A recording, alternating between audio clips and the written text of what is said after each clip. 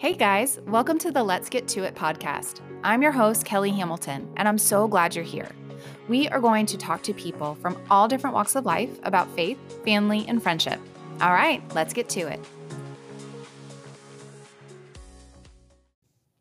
Hey guys, welcome to today's episode. My guest today is Kat Armstrong, author of The In-Between Place and co-founder of the Polish Network. I have to admit, I completely geeked out talking to Kat. I love her book and really admire her passion in ministry. Plus, we share a love of the West Wing, which is basically the foundation for every good friendship. So today, Kat shares her book and the story of her own in-between place, losing her father to suicide. Kat discusses how using imaginative prayer and bringing Jesus into that situation gave her comfort and hope, and how we can do the same. Kat also talks to us about the woman at the well in John 4 and her in-between place. Kat points out how Jesus sits with us in hard places, desires to hear our story and acknowledges our trauma, entrusts us with truth, and empowers women to proclaim the good news of God's redemption. All right, guys, let's get to it. I want to welcome to the show today my new friend, Kat Armstrong. Thank you so much for being here. Kelly, I'm so excited. I can't wait to talk all things West Wing and theology. Let's do it. Yes, all things West Wing. First of all, my dream is to be CJ Craig. Yes. And I'll even do the pantsuits. But to have her wit and her intelligence and her timing, where are the CJ Craigs today? We in media, we need her. I jokingly will tell people that to understand me is to understand CJ Craig's soliloquy from Women of Qumran episode, where she just cannot wrap her head around the injustices towards women. I'm like, so hopefully my friend Tara will not hear this yet, because I just bought her a West Wing CJ. She got a big promotion at work, big in ministry. And I went to the internet and found a CJ Craig, a little notebook. That is awesome. Got it in the mail. But yes, my husband is so tired of West Wing, but I could watch. I say this is like cleansing my palate. Okay. This is a timeline cleanse, a brain cleanse. I just want to end with a couple episodes of West Wing before I go to bed. Absolutely. And then I'm like, oh, just one more. And I've probably watched it through at least 4 or 5 times. Yes, but the Women of Qumran, and actually I've heard that is actually Allison Janning's favorite episode. Really? Yes. I did not know that. So, I mean, it's like your kindred spirits with her. Totally. It's fantastic. It's fantastic. So, and you guys are in Dallas. Mm-hmm. How long are you from Dallas? I'm from Houston, so I'm a very proud Houstonian, born and raised. But Aaron and I have been married for 18 years, and we've lived in Dallas for 17 years. So Dallas feels more like home than anything. And my mom lives with us now. And so, the only time we're going to Houston is to visit his parents. So this really feels like home. That's awesome. That's fantastic. So we lived in Fort Worth for 13 years. So what are your favorite eating spots in Dallas? Oh, my favorite. Oh, the Heritage Table. It's up in Frisco, and our friend Rich owns it. I mean, it's literally the best food I've ever tasted in my whole life. And I say that every time he recreates the menu. It's a scratch kitchen, and you got to go check it out. The Heritage Table when you're here. I'm Love Me La Hacienda. Oh, big time. Yes. Yeah. And I'll tell you a story. My husband and I have been vaccinated, and we went to La Hacienda last night to enjoy their margaritas and fajitas, but they served this apple pie, and it's been a year since they've had it. We've been ordering to go for a year because of the pandemic. And last night was the first time in a whole year that we had our apple pie. You're like, so good. So those are probably my two favorite. Yeah. So my favorite place to get coffee there in Dallas is actually Cafe Brazil. I don't know if you're a big breakfast person, but the 15 options of coffee. I really do miss the Tex-Mex. We're in Louisville now. I love Louisville. Louisville's home. But oh my goodness, the food. I miss the food. I kind of just want to come back to Texas and tour the best places. I don't know how people move on in life without breakfast tacos and migas and you can't. A real margarita and queso, and I don't know. I don't think I can move away from the Tex-Mex. Only if the Lord really God has to call you out of Texas. It's awesome. Well, I'm so glad to have you on the show. Congratulations on your new book, The In-Between Place. It's wonderful. It's fantastic. Yeah. Thank you. I know it's probably different doing the promotions during a pandemic. But I think you're rocking it. It's getting out there, and so congratulations. Yeah. Thank you. Yes, the book was written before the pandemic, and so I went back in the editing process and added some information about how I was processing the pandemic. But no one could have imagined that the book would launch 24 hours before the insurrection and right after a really contentious, political season, and then a couple weeks before the Snowmageddon here in Texas. So, right. Kelly, it's been wild launching the book, but at the end of the day, it's a stewardship issue. I think the Lord really laid this message on my heart. I'm confident that it can help a lot of people look at the Word of God again and to see redemption in their stories and be encouraged, filled with hope. So that's what I am praying and hoping that as I steward this message of the in-between place, which I think we're all kind of in right now, that we would be filled with hope. So that's really my prayer. Yeah. Well, it's definitely chocked full of hope, of theology, of connection with God and others. You hit so many topics, but tell us a little bit about the book. And then tell us kind of, who did you write this for? Who was in your mind? I wrote this for everyone listening. I really believe that we are all in an in-between place. And what I mean by that is sometimes I jokingly call it Stuckville. And it may not, your whole life may not feel like you're in Stuckville, but in one particular issue, a relationship, a career decision, something going on with your kids, something going on at church, something going on in your faith, something going on emotionally in you, where we feel like that liminal space of, I know where I want to be or go or where I'm supposed to be. I think I know what God's saying. I think I'll know the direction of my life, but here I am kind of waiting on God, waiting on myself, waiting to have a courage to move forward. And then I also think I wrote the book for people who feel less cheerful about the future and feel like not only am I in Stuckville, but I lack the hope I need to keep moving forward. I feel like, how did I get here? How am I ever going to get out of there? And you mentioned theology a couple times, Kelly. I mean, I think theologically speaking, you and I are living between the resurrection and Christ's second coming. And so in a sense, theologically speaking, we're all in an in-between place, trying to figure out what is life post the resurrection. Yeah. But before our hope is completely realized in his second coming, life can be really challenging. And so I was in Israel on a trip to the Holy Land with a small group of women to study women in the Bible. And we stepped off an armored van really close to Gaza where bombs were going off on a Mother's Day. And we stood overlooking the most beautiful part of the world I have seen yet. And it was modern day Samaria. And I remember this moment. That was the moment the book was born. This book, The In-Between Place, because the tour guide that day stood up and said, we're standing in modern day Samaria. Mm-hmm. This is where the woman at the well story happened. And then our Bible teacher that day, Reverend Dr. Jackie Reese, got up and she did a beautiful sermon on Dinah from Genesis 34. And I remember going, wait, time out. I got on the tour bus and started taking copious notes. And I wrote an arrow going, Dinah and the woman at the well. Both of these women, their stories had a geographical marker, was the same place. When I started to look, Dinah's story happened in Shechem, which is renamed Sychar in the New Testament. That's where her. Anyway, people are listening going, why do I care about Bible geography right now? I didn't care. That's the point. Right. This book was born knowing that Samaria was an in-between place. Yeah. In the scriptures geographically, but I think metaphorically speaking, it represents where a lot of us find ourselves. We're in between a rock and a hard place in life. And we need to know that God's going to show up in a place in our life where things haven't gone as planned. Yeah. I think that's so good. And honestly, I never connected John 4 and Genesis 34. Never connected those stories. And so when you did that, it was also an affirmation to me of like, God's in the business of connection and connecting stories. And even when we feel disconnected or stuck in between, God's character is to meet us there and to make the connection to him, to others, and then the connection to our next part of our story and our journey. Yes, and we've seen that time and time again.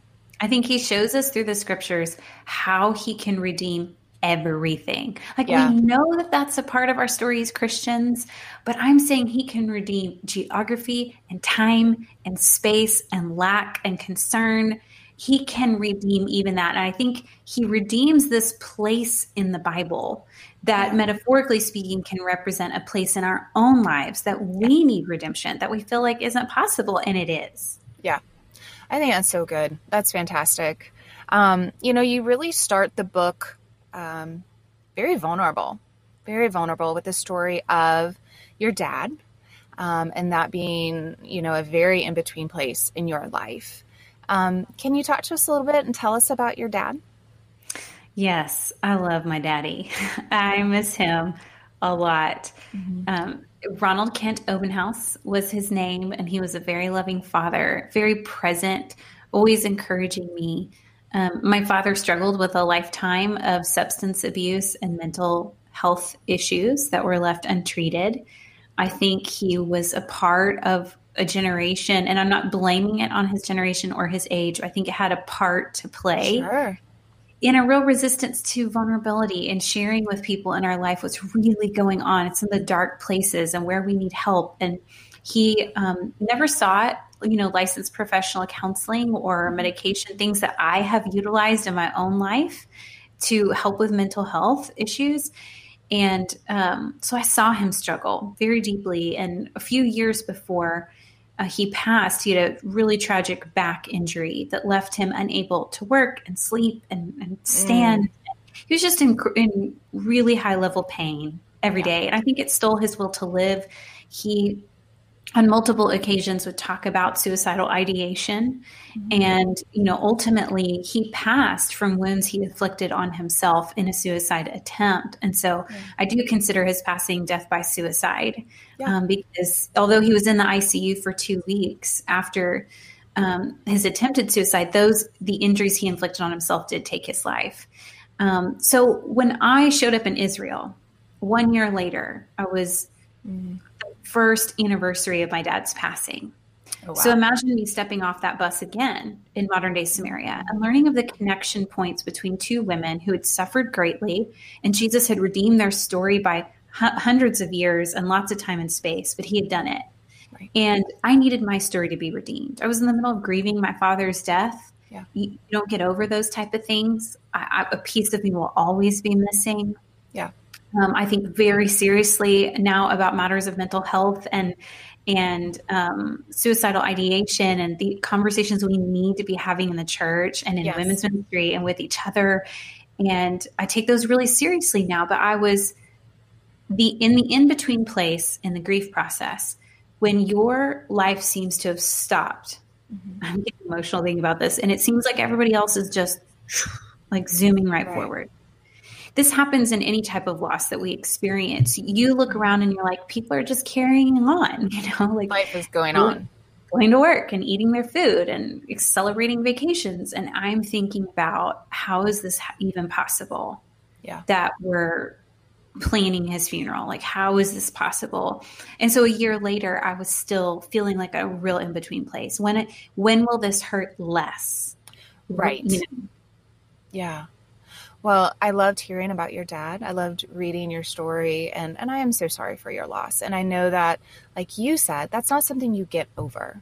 I think the trauma that you experienced, I'm glad to hear that that you have sought professional help, that you are having these conversations. I think it's absolutely beautiful. One of the things that I noticed in your book is, scripture. Like, scripture. I love obviously, the Bible. I know, which is fantastic. And obviously your faith is extremely firm. And so I think it reiterated and debunked the myth that, well, if you're a strong enough Christian and if your faith is strong enough, you will not struggle with mental health. And that's not the case. Amen. It is not the case. Our brains are indeed an organ, and sometimes those organs need assistance just like any other place in our body. And so I just thought it was so impactful for the readers in your book, for sure. Thank you for saying that. I mean, not to overuse the book title, but our brains are in an in-between place. Okay. Yeah. So we are fallen people, and sin has impacted every part of our world, even our bodies. Yep. And he's coming to redeem that. There's coming a day when our mental health issues will be put to rest, and even our bodies and our brains will be remade and restored. And we need the hope to carry on today. And that's what I hope people will find in the book and in John chapter 4 and the woman at the well story. Right. There is hope for today when we're still in the in-between place, that it's not time to call it quits. Yeah. You talk a lot about using imaginative prayer, which I think is inviting hope into the story, because you're inviting Jesus into that story. Can you tell us a little bit about what is imaginative prayer, and how did you utilize it during this in-between time, especially during your last visit to see your dad? That is such a good way to put it, Kelly. Inviting hope into your story. Is that how you said it? Yeah. That was good. It was a mic drop moment. I'm going to write that down. Imaginative prayer is a spiritual discipline people have been doing for thousands of years, since Jesus' resurrection. And we see it before the Protestant Reformation. We see it in Catholicism. We see after the Protestant Reformation a repurposing of that spiritual discipline to align with new theology. And we see it now. It shows up in all sorts of different strains of Christianity. And so sometimes it's practiced differently. I, for one, utilize imaginative prayer after I've done all my research and studied the commentaries and know how to make that hermeneutical spiral, meaning knowing how to apply what I read that was written with an intent for the original audience, and how to apply it correctly to my life now under the authority of the Holy Spirit. All of that work, I'm assuming, you need to assume that that's what's happening in my life. Additionally, I can use imaginative prayer that takes something I've studied really a lot in the New Testament, specifically in the Gospels, and help me develop a relationship with Jesus. Mm-hmm. And I do find hope when we invite him into a real-time situation. And you bring up something I talked about in the very last chapter of the book, that on my last visit to see my dad by myself, I had trouble actually going in the room. I had all of these, grand ideas that I was going to go in there and quote scripture, and I was going to pray. And I ended up just holding the hand of the nurse in the hallway and just peering into his window and feeling like I could not go into this in-between place, because I felt like we were in between his life and his death. I felt like, what if he woke up? Would he choose life? Would he not? Like, what is going to happen? I felt so in between. I just want to get out of the situation. And I remember finally going in to the room. I had my Bible with me, and I turned open to John 14. I found such great comfort in this section of scripture when Jesus is talking in the upper room to his disciples right before his crucifixion. It's like he holds all these important words, like his parting words to them. And in it, he says not to be afraid. Mm. And I remember imagining that Jesus opened the door for me to walk into that room. Did he? I don't know, but I imagined that Jesus was there with me. I know that he was with me. And I imagined him holding hands with my dad and holding hands with me, who was sitting on a couch, and being the person in between us that was going to work things out in our relationship, the new heaven and new earth, the pain I was going through, the pain he was going through. Yeah. I imagined that. Did I feel my hand right? No, I just could picture that in my brain. And it brought me such comfort to imagine the King of the world and the healer of all to take a moment and be with me and my dad in a very, very meaningful moment, right? And bringing me peace through a verse he had said to a different group of people with a different intent that I could apply in my situation and go, you know what? I don't have to be afraid. He's here with me. He's not going to leave me. And even though I felt like my dad was leaving me and had chosen to leave, Jesus was going to stay. And I even had this moment, Kelly, where the nurse came in and she said she needed to change his sheets, which could have meant that it would, it was a very intimate moment and my dad's not conscious. And so I stepped out of the room, and I remember crying again in the hall and imagining Jesus would stay. Yeah. with my dad. He could handle that my dad was going to be maneuvered and his gown would be shifted and his, a very intimate moment between this nurse and my dad, unconscious dad, that Jesus could handle that. Yeah. And imagining Jesus present, wow, it brought a lot of healing and a lot of hope. And I think this is what we see Jesus do in the scriptures over and over and over, and specifically in the woman at the well story. I mean, he goes into like a do not enter zone, if you will. Right. That's what he did in my hospital room for my dad. That ICU room was like my do not enter zone. This is the most in between place I ever want to be. Get me out of here. And he came in and he sat with me, and he does that with the woman at the well too. Yeah. It's really beautiful. And it honestly kind of makes me teary just how powerful that is. And I think it's a reminder that, we do have Jesus and the Holy Spirit that dwells in us, that dwells among us. And it really kind of made the verse in Romans where it says, when we do not know how to pray, the Holy Spirit intercedes on our behalfs with groanings. And I've always pictured that verse as something kind of far away, like the Holy Spirit in heaven, kind of looking down.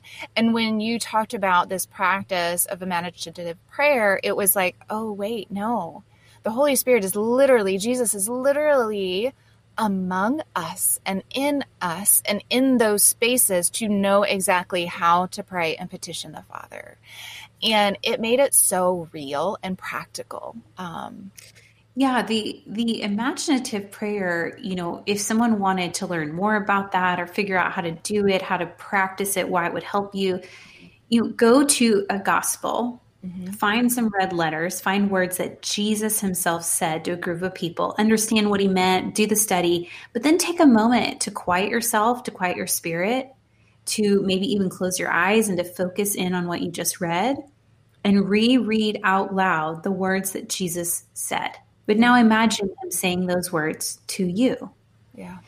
And what does that bring out in you? What do you learn more about God? How does it make you connect with him? You start pondering those things. That's good. And something like John 14 saying, do not be afraid. All of a sudden I hear him saying that to me. Yeah.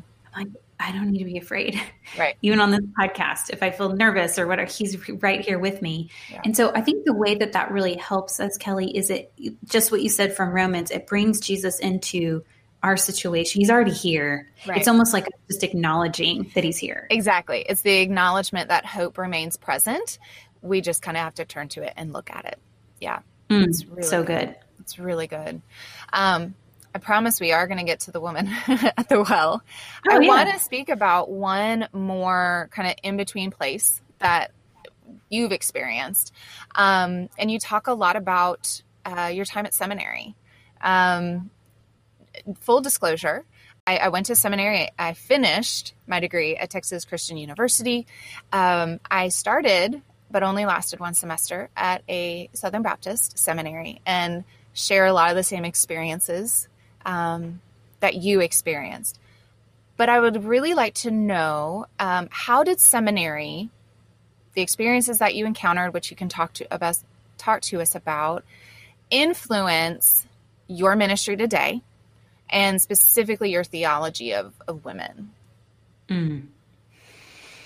Oh, Kelly, it's a whole thing, isn't it? It's a whole book. It's my first book. Exactly, okay, so yes. My very first book, No More Holding Back, Emboldening Women to be All In for Jesus. That is what you're talking about. Mm-hmm. I write chapter after chapter of why women hold back from loving God with their all, their heart, their soul, their mind, and strength. And it's because of a moment I had in a seminary class at Dallas Theological Seminary. And I want to preface, I hope we have enough time for this. I need to, if we're going to include this in the show. Absolutely. I want everyone to know I spent 8 years at Dallas Seminary getting a 2-year degree. And overwhelmingly, my experience was positive and encouraging. Yep. I will tell you the top 3 men allies in my life are complementarian men that serve at that organization. And they are the ones that have catalyzed me into ministry. They're the reason I stayed. They're the reason the Polished Network exists. They're the reason I'm writing books. Yep. And there's usually a very loud minority. Sure. Right. That may disagree with the overwhelming. And so I want that to be really clear that 100%. I do not have a bone to pick. I don't have I don't have any of that going on. Absolutely. I had a very significant situations happened where I experienced gender bias to the nth degree. Yeah. Because I was a woman, I was considered a threat to the institution of marriage, to the local church. I was not welcome in spaces, although the seminary is very clear on how they stand and welcome and encourage women. But unfortunately, I have those experiences. And what they did for me, Kelly, was catalyze me. They made me go back to the scriptures and look again at the women in the Bible and how the women in the Bible should frame my understanding of how God wants to use women. Yeah. Instead of one particular verse in one particular book. Instead, I look at the whole of scripture and how God used women and use that to frame how he may want to use my gifts, my talents. And I think women should be all in for Jesus. But I had a person in class yell at me. I had admitted that I was scared to learn too much about Jesus because I was a woman. And he said, you should stop it. Stop learning. You're a threat to the church. You're a threat to their marriage. And I worked through that because here's the thing, Kelly, he and I actually shared the same viewpoint. Everybody wants to hear that story and go, who is this guy? Like, let me take off my earrings and defend your honor. I'm like, sister friend, he's actually not the point of the story. He and I thought the same thing. It's just the way he said it was so gross that all of us go, oh no, ooh, don't say that. That's actually what I thought. I thought women became dangerous when they learn too much about Jesus. And what we see in the scriptures is totally different. And what I talk about in the in-between place is how Jesus has one of the longest recorded conversations in John and in the whole New Testament with this nameless woman at the well in John 4. And in doing so, he crosses gender boundaries, ethnic boundaries, socioeconomic boundaries, class boundaries. Like he does what Galatians 3:28 says, that Jesus' new family upends classism, sexism, and racism, right? Jesus embodies that when he comes and talks to the Samaritan woman. And culturally speaking, this was so countercultural for a Jewish man to even go through Samaria. Right. But then to make a stop and to have a conversation alone with a Samaritan woman, and then even to suggest sharing utensils with her. I mean, this is like the biggest no-no in the whole world. You don't talk theology with women. You don't commission women to share their faith. And all of this happens in John chapter 4. Yeah. And so I was like I was processing my stories at the seminary through Jesus's radical inclusion of women in his kingdom and the way that that the woman at the well is the very first evangelist in the scriptures. And she's so successful at sharing her faith with her city. And so anytime I sense God calling me to share my faith with others, I should look to this example. Yeah. As opposed to some of the, really yucky stuff that happened to me in seminary. Yeah. And I think it's good to acknowledge, and I love that you said that you both had the same view that when women learn too much about Jesus, you become dangerous. And I would say absolutely, but I would wonder, because I'm not going to answer for you, if your definition of dangerous now is very different. Because we do become dangerous in the sense of we are all in. And in scripture, they do become really dangerous, influential warriors sold out to spread the good news. They are dangerous judges and prophetesses and leaders and apostles and evangelists and disciples, 100%. And so it's like, preachers. Women get motivated. They're going to be all in. And so I think that's beautiful. I appreciate you including that. One, it gives voice to women that do not feel like they can speak about their experiences. And then it's, in spite of that experience, keep moving. Keep doing it. Keep partying. I mean, this is, you just summarized No More Holding Back, my first book. I mean, in the book, I say this, and if you don't buy it, which I want you to buy it, and buy 10 copies and share it with your church. But if you don't, here's the crux of that message. The Great Commandment says to love God with our heart, soul, mind, and strength. And somewhere along the way, Kelly, it was in seminary, I started to make loving God with our heart and soul women's work and mind and strength men's work. Yeah. I had gendered the greatest commandment. Isn't that crazy? And instead, what Jesus wants from us, he wants us to love him with our heart, soul, mind, and strength. And women who love God with their heart, soul, mind, and strength, they are not a threat to the institution of marriage or the church. They are a threat to egos. Yes. They are a threat to power structures. And we become a threat to the enemy. 100%. Absolutely. I think Mhm. you are so right. And I think the woman at the And well kind of is a springboard to that. yeah, and we don't, yeah, and I think like it's important to say, Kelly, like we don't become dangerous just to be dangerous. We don't be all in for Jesus to make up for some maybe gross gender bias we've experienced. We do it because we love Jesus and we just want to serve him. Yes. We want to serve him. You want to live out the mission that God has called you to do in bringing the good news to others. Let's talk a little bit more about John 4, the woman at the well. You take a long time to talk to us about Shechem. And, tell us, why is it important to know the story behind the story of John 4? So the woman at the well encounters Jesus in a place called Sychar in the New Testament, which was another name for Shechem. It's the same place. And what's important, Kelly, is that, we started this episode talking about Fort Worth and Dallas and food and Cafe Brazil and the coffee you like there. And anyone who lives in the DFW area, they all know what Cafe Brazil is. They all know there's 15 options for coffee. That's where everybody meets for breakfast, you guys, here in Texas. So you have to be a Texan to understand that story. But if you're a Texan that doesn't understand that story, you've missed it. In the same way, the woman at the well, she knew the backstory of her own city. Yeah.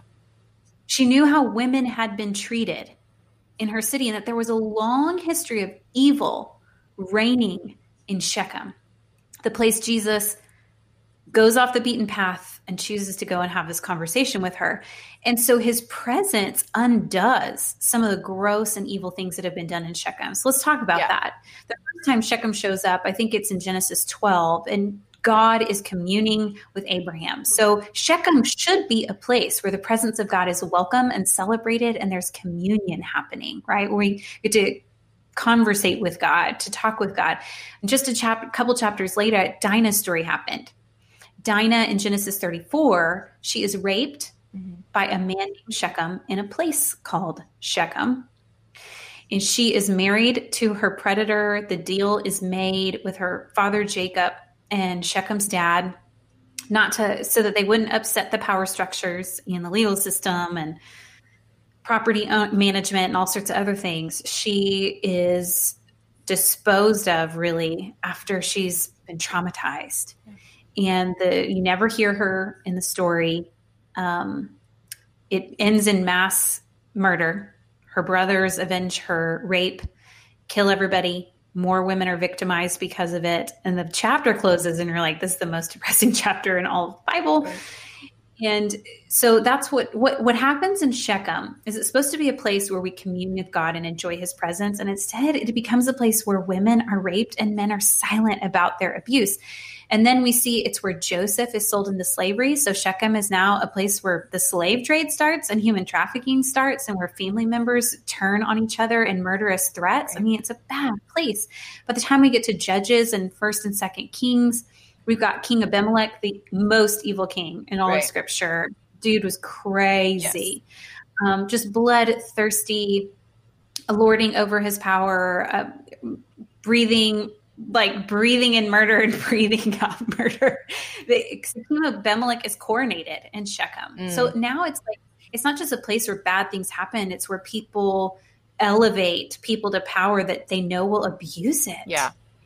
It gets perpetuated, and then we get to Rehoboam, who's also really bad king. And so we've got all this back history. I mean, Shechem is where people were buried in cisterns in the book of Jeremiah. It's just this is where bad stuff happens. Yeah. You don't go there. You don't want to live there. It's the most in-between place. You want to get out of there. Right.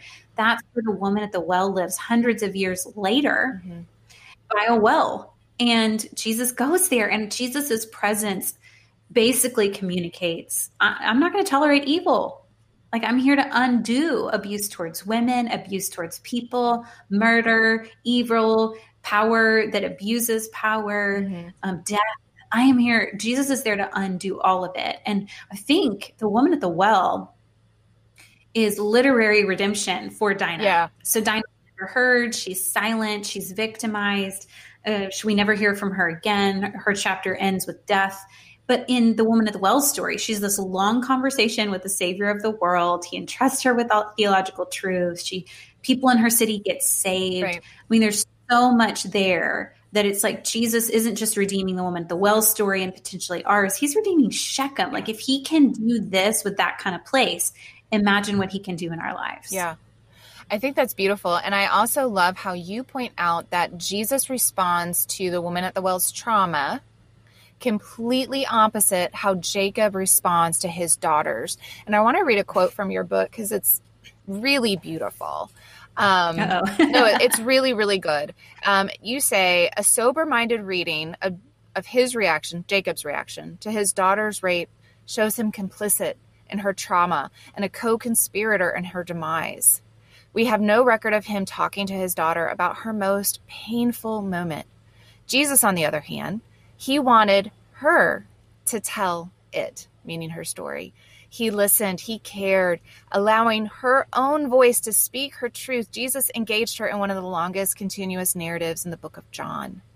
And later, I love this part, you say, Jesus never suffers compassion fatigue from grieving with you. So good.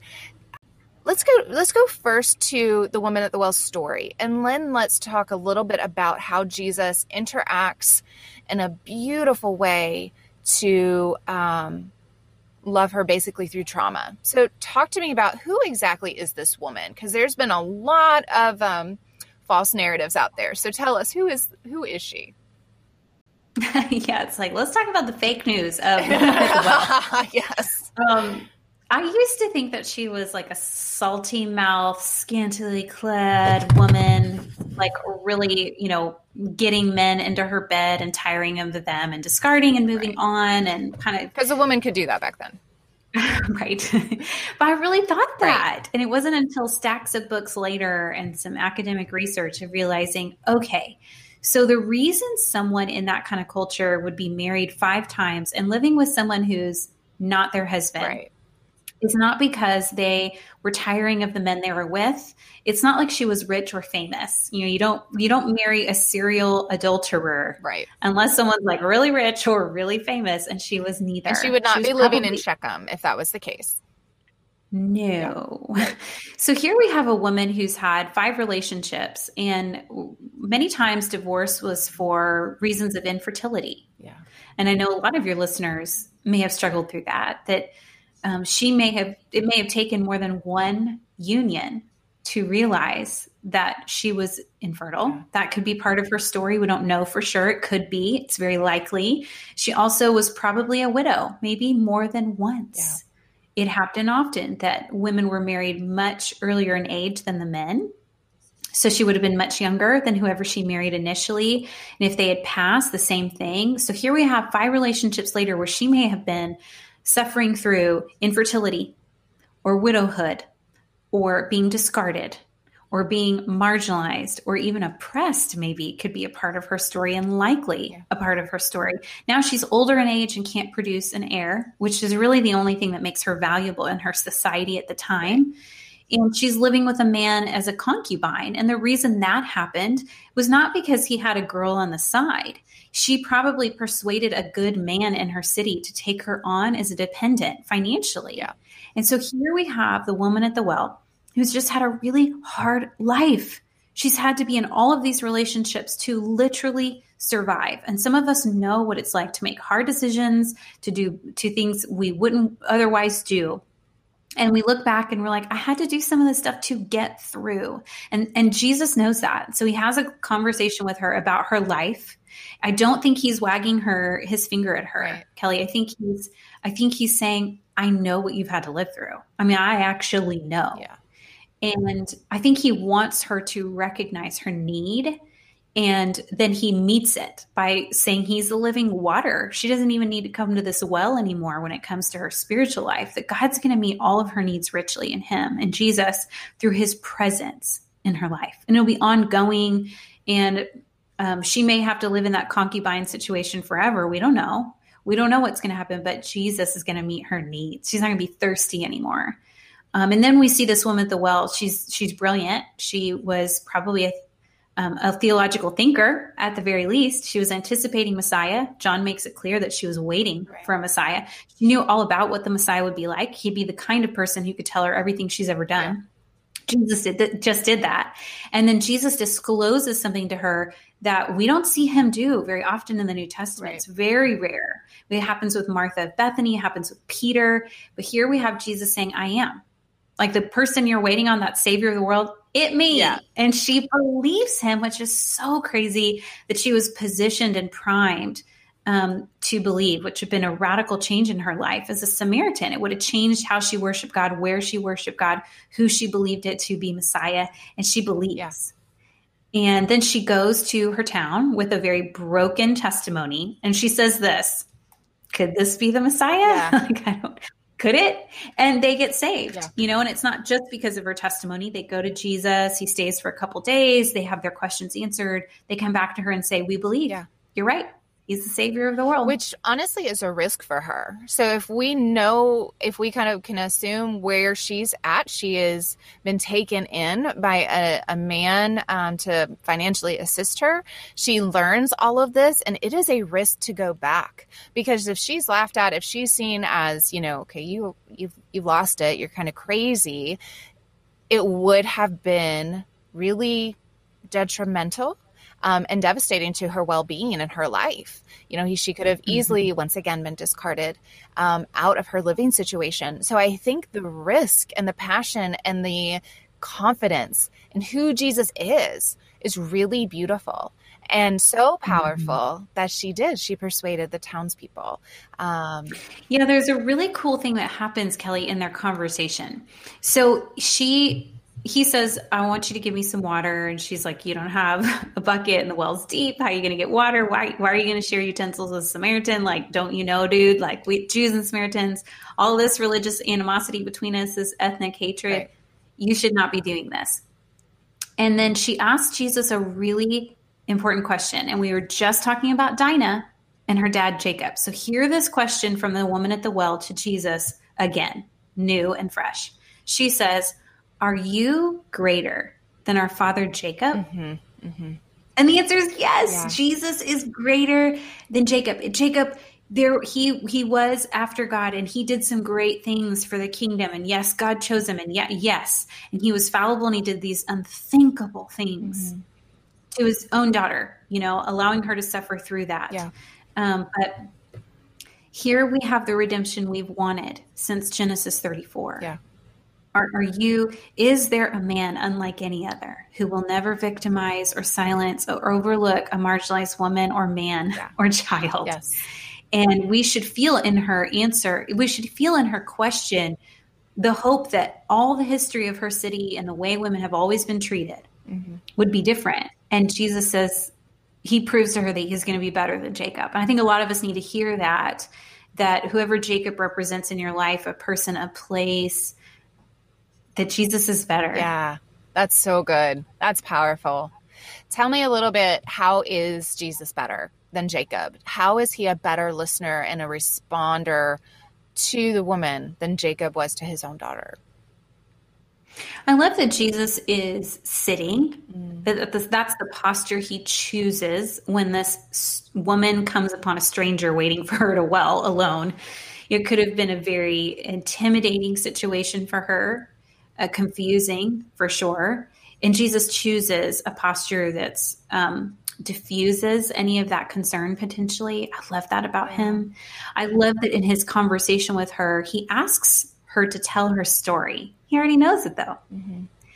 And I think we need that permission and to be reminded that Jesus loves having a conversation with us, even when he knows exactly what we're going to say. Yeah. He says to her twice, what you have said is true. What you have said is true. So he is doing some active listening that we know is so disarming and so important in building trust. Yeah. And so it's his posture. It's the way he listens. It's his active listening.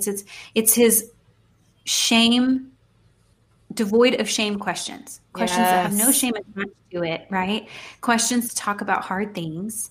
He's not assigning blame on her when he says, you've been married 5 times and you're married to 6. He's saying, I know what you've done to survive. I know life has been really hard. Mm-hmm. And I think then having a theological conversation with her and trusting her with truth is a really redemptive way that he shows how much better he is than Jacob. Yeah. And it's not just a long conversation, it's the longest in the book of John. It's like the word count Jesus used with the woman at the well proves that you and I are worth a sit down, face to face conversation with our Savior about the hardest things in our life. That he, even if we've made a mess of our life or our life is a mess, he's going to give us truth and we're supposed to steward it. Yeah. And so I think he's better than Jacob because he commissions her with truth. And he allows her to represent him and the gospel, even though her life wasn't all together. Yeah, absolutely. And I love that. I love that you said, he validates her story. He validates and says, I do believe you. I think of Dinah, that she never got the opportunity to hear her father say, I believe you. And it was wrong. And I'm really sorry. And building that, like you said, building a relationship, not just an encounter, but a relationship with her. And I also love thinking about, the centuries of Christianity and the bodies that have gone into producing our Bible and text found it so vital and so important to include this encounter of Jesus and these words of Jesus to pass on. And it's just a powerful moment in Scripture. And I really saw it in new ways reading your book. I think it's really beautiful. Thank you. Yeah. It was a joy to write. As you can tell, I get fired up about it. I mean, this woman has really come to life, the woman at the well, and she's nameless. So when you and I get to glory, the first thing I'm going to be like, where is the woman at the well? What is her first and last name? Exactly. No. I want to have a conversation with her. Oh, a long one. I think it's great. One of the things I loved about reading John 4, and it might have just been the day that I was reading that scripture, but there's this phrase like, Jesus being tired by his journey came to the well. And I just thought, so often anybody, even Jesus, can know our exhaustion of our in-between place, can relate to, the woman's exhaustion of where her life had taken her.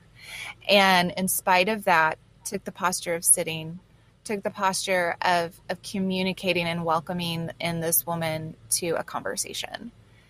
And I really loved that. I kind of love the glimpses of humanity that we get with Jesus, because it is so relatable to how we feel.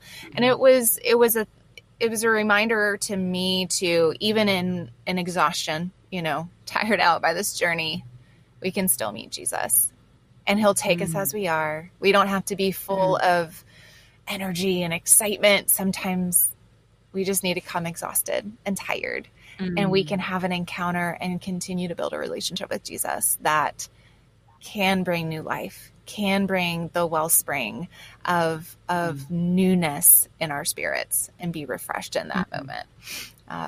So good. I just love that phrase, tired by his journey. It's like, yes, Jesus. Yes. He's so great. He's so great. It is really, really good. You encourage the readers that we have an incredible legacy in this woman. And I love that you say, we have a drop your jug, run like a girl, tell all the people who he told you all the things kind of legacy. And I love that. I kind of feel like that needs to be a t-shirt. It would be a long t-shirt, but I think it would be really good. So yeah, if you were to encourage people, what would the encouragement be for listeners today that are in this in-between place? Gosh, there's so many, but I want to focus in on what you just mentioned, that the woman at the well, after being entrusted with this theological truth, believing that Jesus is who he says he is, and carrying that message to her city, she drops her water jug and she starts sprinting towards people who she knew would likely not believe her, didn't trust her. She didn't have a good reputation. She didn't have any social standing. She was not a credible witness. And still, and she didn't pause, Kelly, and take time out to go to seminary for a little bit. And she didn't pause and say, I'm going to find a way to live not being a concubine, or I'm going to find, her life hadn't changed in that very moment. other than a relationship with Jesus. And yet God still uses her. So I want every woman actually to go to seminary. I want everyone to do a timeout and see how they can let the Spirit of God rebuild their life. Those are important. I just want you to know that you don't have to have it all together to move forward in your calling. And that's what we see in her story. She should embody that hope we should all have. God can use me no matter what. That doesn't mean we excuse sin or we don't work on ourselves or we don't pursue Jesus in the scriptures. None of that. What it means is that we need to drop our water jug. And maybe that water jug for us represents a distraction, a sin pattern, a resistance to God's calling, whatever it may be. Maybe just as simple as a distraction, something that you put a lot of attention on that isn't about God's kingdom. Drop it the way she did. Drop your water jug, run like a girl who may not even be believed. Tell all of the people that Jesus has changed your life. You can do it in a broken way like she does.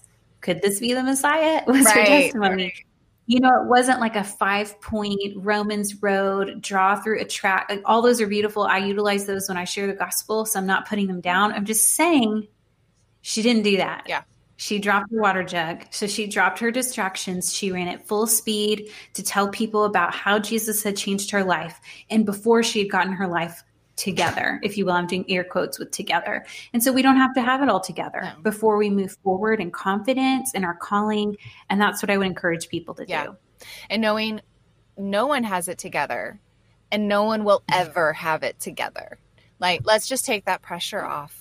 You will never have it all together. I'm talking to myself. You will never have it all together. So I think that's beautiful. I really do. And I think that's an amazing legacy for every woman to take with her. Before I let you go, I want to just give you an opportunity to tell us about the incredible ministry that you started, Polished.